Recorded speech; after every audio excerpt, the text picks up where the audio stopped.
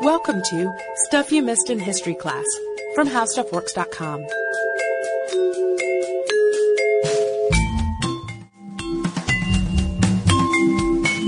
Hello and welcome to the podcast. I'm Deblina Chakraborty. And I'm Sarah Dowdy. And this episode is about a character who almost needs really no introduction. He's one of our most requested topics and probably one of the most gruesome stories that ever gets requested. It gets requested around Halloween a lot. A lot. Well, yes, especially this Halloween because we did Belle Gunness, which was sort of a similar topic. Parallel story. Yep.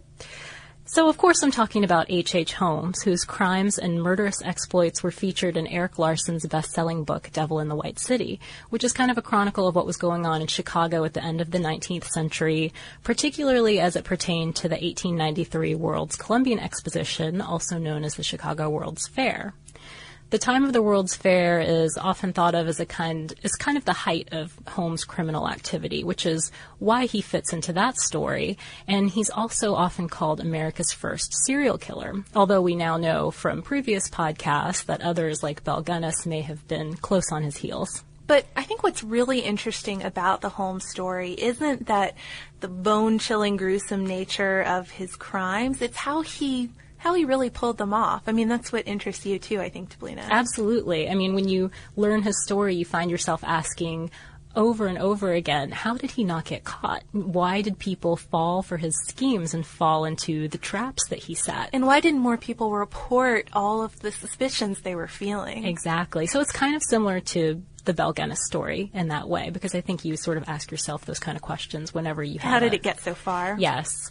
And there are some ideas about why he was able to get so far, or literally get away with murder for so long. And we'll take a look at those as we tell the story of his crime spree and the sort of house of horrors that he built in Chicago in the late 1800s, which came to be known as Murder Castle. But first, we're going to take a look at his early days and take a look a little bit about what the childhood of a serial killer is like. So Holmes was born Herman W. Mudgett, May 16th, 1861 in Gilmanton, which was a small farming village in New Hampshire. He had a brother and a sister, and his father, Levi, was a farmer and a postmaster. His mother was a very religious woman, and both parents were devout Methodists, but the father was especially strict, and he doled out harsh punishments for even minor misbehavior in his children. Consequently, little Herman Mudgett was beaten quite a lot as a child, and according to a History Magazine article by Phil Jones, Mudgett's father would even use kerosene vapor on the children sometimes to make them be quiet when they were being too noisy. As a child, Mudgett spent a lot of time on his own, inventing things like a wind-powered device to scare birds off his family farm. A lot of sources also suggest that another early pastime of his was experimenting on animals both dead and alive, which of course basically amounted to torture, though Larson's book suggests that this might have just been speculation on the part of researchers. His only childhood friend was a kid named Tom who died in a fall when they were playing in an abandoned house. Obviously, this was considered an accident at the time, but after learning what you're about to in the rest of this podcast, it might seem more like Mudgett's first victim. Bit suspicious. Yep. So Mudgett graduated from school at age 16 and initially went to work as a teacher in New Hampshire. And while he was teaching, he met a woman named Clara A. Loverling, who he just totally won over with his charm. And that's something important to consider for these podcasts, too. This sort of power he had over women is really a recurring theme throughout this story. They found him very good looking, of course. He had dark brown hair and blue eyes and a thick mustache, popular at the time. But his manner, too, was charming. He was affectionate. He had a way of making them feel like they were really the only women in the world. And so he'd get close to them, and not just in a charming them kind of way. He would actually touch them, and that wasn't exactly appropriate at the time, but instead of being offended by this behavior, a lot of women who he met seemed excited by it. Yeah, I mean, I think we've all met someone like that person who just sort of really hangs on every word you say, maybe touches your arm when you're having a bad day and you're telling about it, and just kind of makes you feel like you're the only person in the world. Or and potentially creeps you out, depending on how far they take it. Yeah, or I guess depending on how observant you are. But and I mean, I can see him crossing that line with some people. Apparently he didn't cross the line too much. A lot of women were taken with him, and Mudgett and Clara married on July 4th, 1878, when Mudgett was about 18 years old, and they had one child together, a son. But it didn't take long for the romance here to die out. Mudgett started going away for long periods of time and then finally just left, even though the two were still legally married. Then Mudgett decided he wanted to study medicine, and so he went to college at age 19. He started out at the University of Vermont in Burlington, where, according to Jones' article, he paid tuition with Clara's inheritance, so we can see maybe a motive for marrying her in the first place here. But after about a year, he transferred to the University of Michigan Medical School in Ann Arbor, which was, according to Larson's book, known for its emphasis on dissection. Picking a program that fit his strong suit. So Mudgett wasn't remembered as an especially stellar student, though, and this might have been because his mind was occupied by a lot of other things, one of which was making money. So according to an article in biography by David Goldman, it was while he was at the University of Michigan that Mudgett took his first stab at insurance fraud. So he'd steal cadavers from the anatomy lab at school and then disfigure them so that they couldn't be recognized. Then he would take out insurance policies on the cadavers, setting them up as some kind of fictional family members and, of course, naming himself as the beneficiary. And then he'd stage these accidents in various locations to make it look like the cause of the accident caused the cadaver's death. And then he'd collect on the insurance policy and get the cash. After leaving college, and there's actually some question, I think, about whether he actually graduated or not. Some sources say yes, others say that he was expelled when his cadaver stealing was discovered. But after he left, Mudgett traveled to various cities for the next 6 years, basically scamming people wherever he went, trying to make a buck however he could, even if it came down to skipping out on lodging bills without paying. I mean, he was really trying to get out of paying every last dollar if he could. In Philadelphia, when he was working there, a child died after taking medicine from a drugstore that he worked at, so he fled the city soon after. So by 1886, Mudgett had landed in Chicago, and once he was there, he started looking for a job in a suburb, a growing suburb, Englewood, which was south of Chicago. And since he had had that whole issue with the child dying from the medicine, he changed his name. He started going by the alias H.H. Holmes and went into a drugstore that was owned by an elderly woman named Mrs. Holton, asking if she needed anybody to help in her store. Basically, he told her his credentials, which seemed pretty impressive, and he used that same magnetic charm we talked about earlier that he'd use on young women when he was flirting with them. And Mrs. Holton ended up opening up to him, telling him that her husband, who lived with her in the apartment upstairs, was very ill. He was dying. She really needed somebody like Holmes to come in and help her out with the store.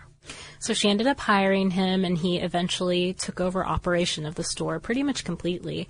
After Mr. Holton died, Holmes offered to buy the store and to allow Mrs. Holton to keep living in the apartment upstairs. He got the money to buy the place in a pretty shady way, though. He did it by mortgaging fixtures and merchandise from the store itself. He also agreed to make payments of $100 a month to Mrs. Holton to cover the balance. According to both Jones and Goldman's articles, though, Holmes eventually stopped making these payments, and Mrs. Holton filed a lawsuit against him. Before it could go very far, though, she just disappeared. So loyal customers, this lady has been an institution in this neighborhood for a while. Loyal customers started asking, where is Mrs. Holton? And Holmes just told them that she'd gone out to California visiting a relative.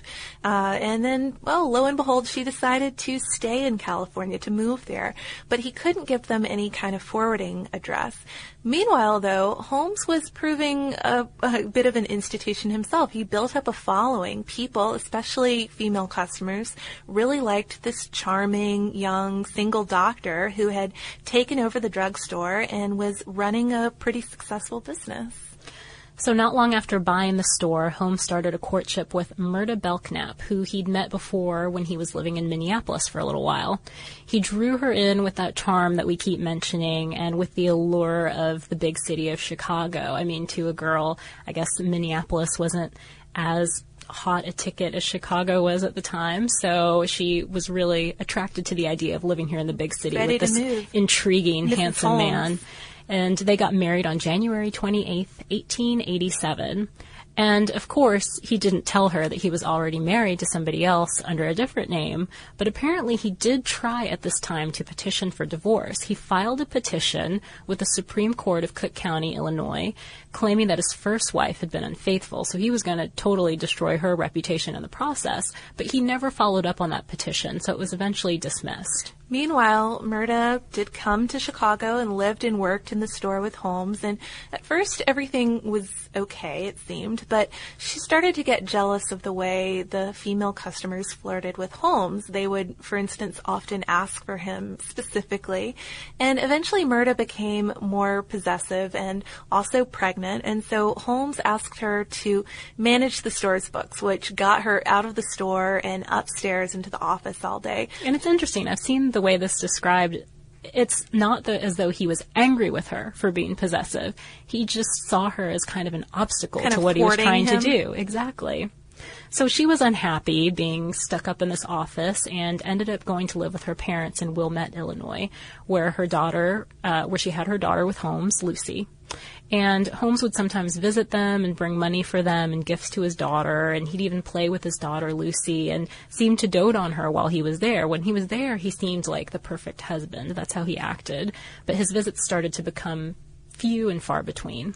So by this point, Holmes, a.k.a. Mudgett, had abandoned 2 families, and he was running this booming business, and that was clearly the foremost thing on his mind. So in the summer of 1888, thinking about expanding business even more, he bought a whole block of land across the street at the intersection of 63rd and Wallace in Inglewood, which was undeveloped at this point, and he started sketching out some ideas for a new building that he wanted to put there. It was going to be a mixed-use development. That's probably what people would call it now. But he had some strange ideas about how he was going to build it, to say the least. He did, and we should mention why he was designing this place himself, why he was doing the sketching. He didn't want to work with an architect because then he would have to reveal all of the secrets of the structure and its intended purpose. Which was very mixed use if you think about it. Indeed, and he needed to avoid this situation at all costs. So he designed the whole thing himself, and the plan was for the first floor to have retail shops and the second and third floor to have apartments. And that would include Holmes' own flat and his office, which would be in a corner of the second floor. And the apartments he was planning weren't exactly normal apartments either. No, they weren't normal. In fact, they were really creepy and weird. He planned, for example, to have a secret wooden chute that would stretch from the second floor to the basement. That's unusual. Not like a laundry chute or a trash chute. Yeah, and he planned to oil the chute, too. Yeah, that's weird. He also wanted another room fitted with a large walk-in airtight vault that had asbestos-coated iron walls. Some of the rooms were also designed to be windowless and to have gas jets installed, the controls to which were to be in Holmes' office. There were also plans for a hidden staircase or several hidden staircases and passageways, and the large basement that it had was intended to contain more hidden chambers and a sub-basement. So Holmes really seemed to like planning this building. It was kind of a delight for him, but actually getting it built was a really big challenge because, like an architect, construction workers could just as easily become familiar with the scope of his project, start realizing secret staircases, chutes, airtight vaults, all of that, putting it together and starting to make some assumptions. So he wanted to keep all of these suspicious details as secret as possible. So he addressed this problem just as he had acted like his own architect. project, he acted as his own contractor and hired lots of different carpenters and other workmen to come in and build little parts of the structure just by putting ads in the paper for guys to come help him out. But when the workers would come to collect their pay after finishing whatever small project they were involved in, he'd act like he was displeased and tell them they had done a bad job, even if their work was fine, and fire them on the spot. Ironically, it fulfilled another demand of Holmes, which was penny pinching. It did. It helped him save money, and he was able to continuously cycle through different workers so that no one person knew the layout of the entire thing. So one person would maybe install part of the gas jet or something and then be fired, and another person would maybe start the wooden chute, and, a third person would finish it or something. And I think this is the first part where it surprises me that word didn't get out. Not so much that this is a really strange construction project that's going on, but that don't go work for Dr. Holmes because he never pays his workers. Yeah, it is surprising that word never got out. I guess that's the advantage of hiring individual random workers rather than going with a company or a group. I suppose so. But also he supposedly would test certain workers and ask them to do these really deplorable things for extra cash. Yes, in his book, Larson mentions a particular bricklayer named George Bowman, for example. Holmes apparently pointed out a man to Bowman once and asked him to drop a stone on the man's head for $50.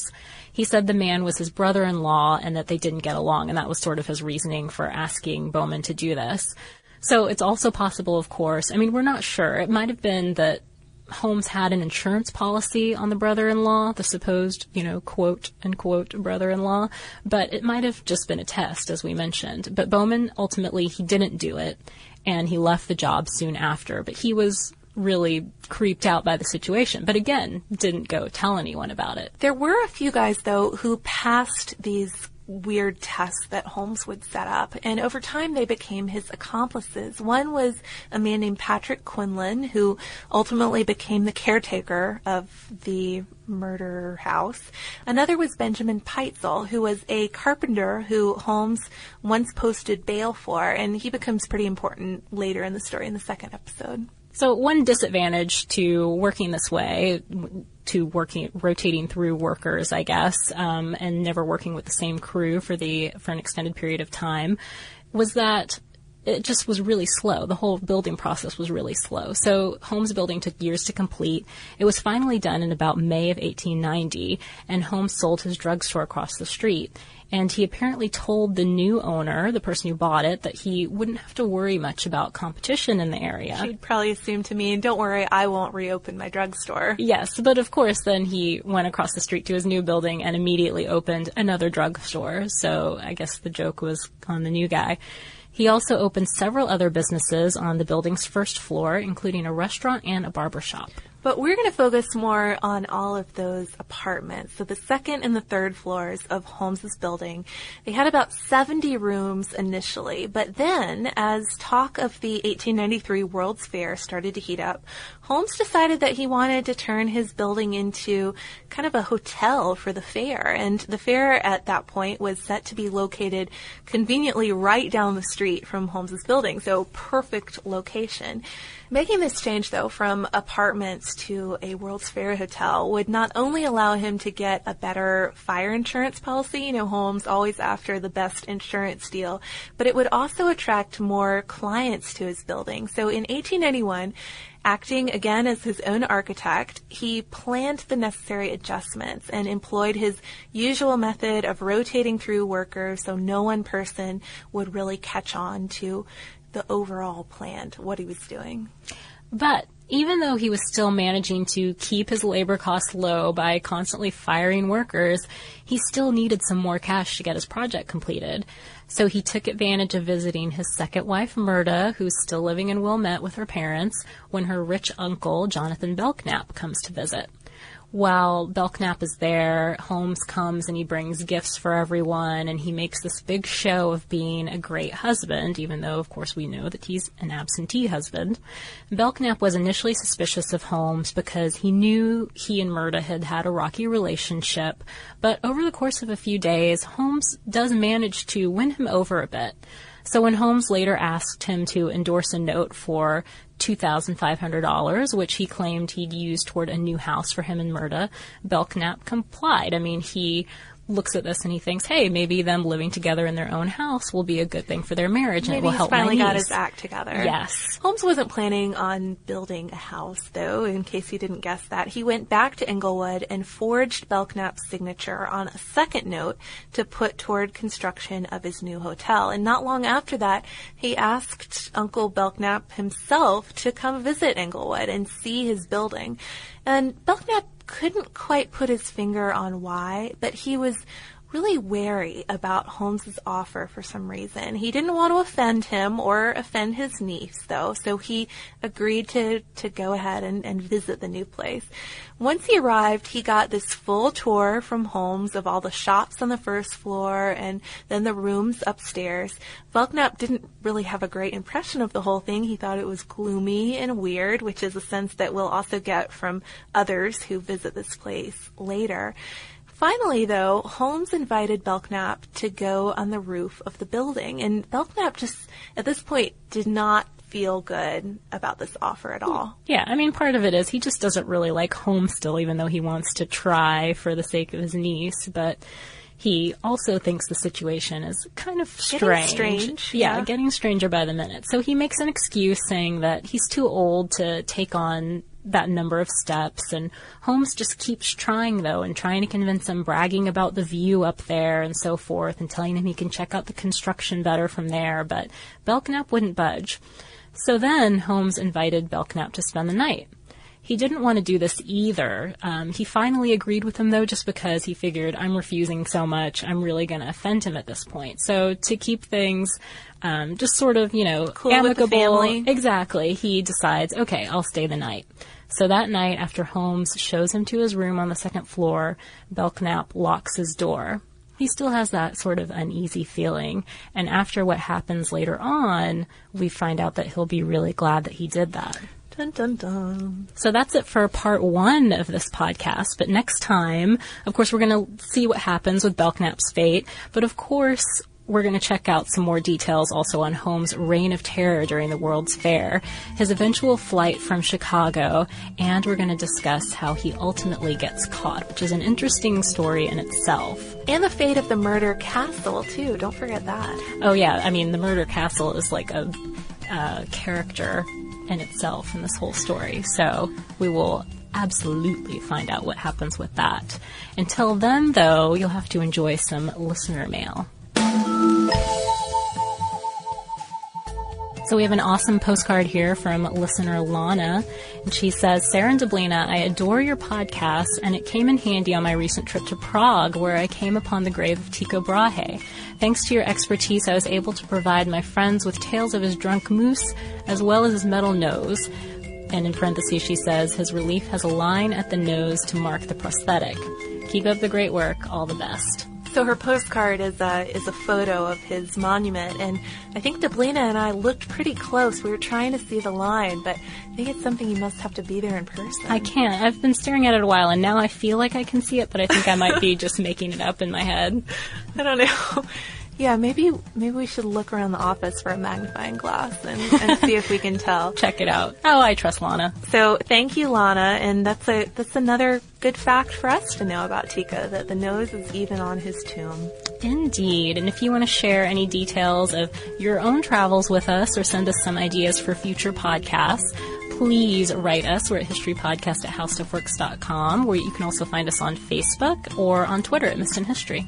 And if you want to learn more about other kind of creepy houses, potentially cool houses, they don't all have to be murder castles, we do have an article on eccentric homes with hidden passageways. So be sure to check that out by searching for eccentric homes with hidden passageways on our homepage at www.howstuffworks.com. Be sure to check out our new video podcast, Stuff from the Future. Join How Stuff Works staff as we explore the most promising and perplexing possibilities of tomorrow. The How Stuff Works iPhone app has arrived. Download it today on iTunes.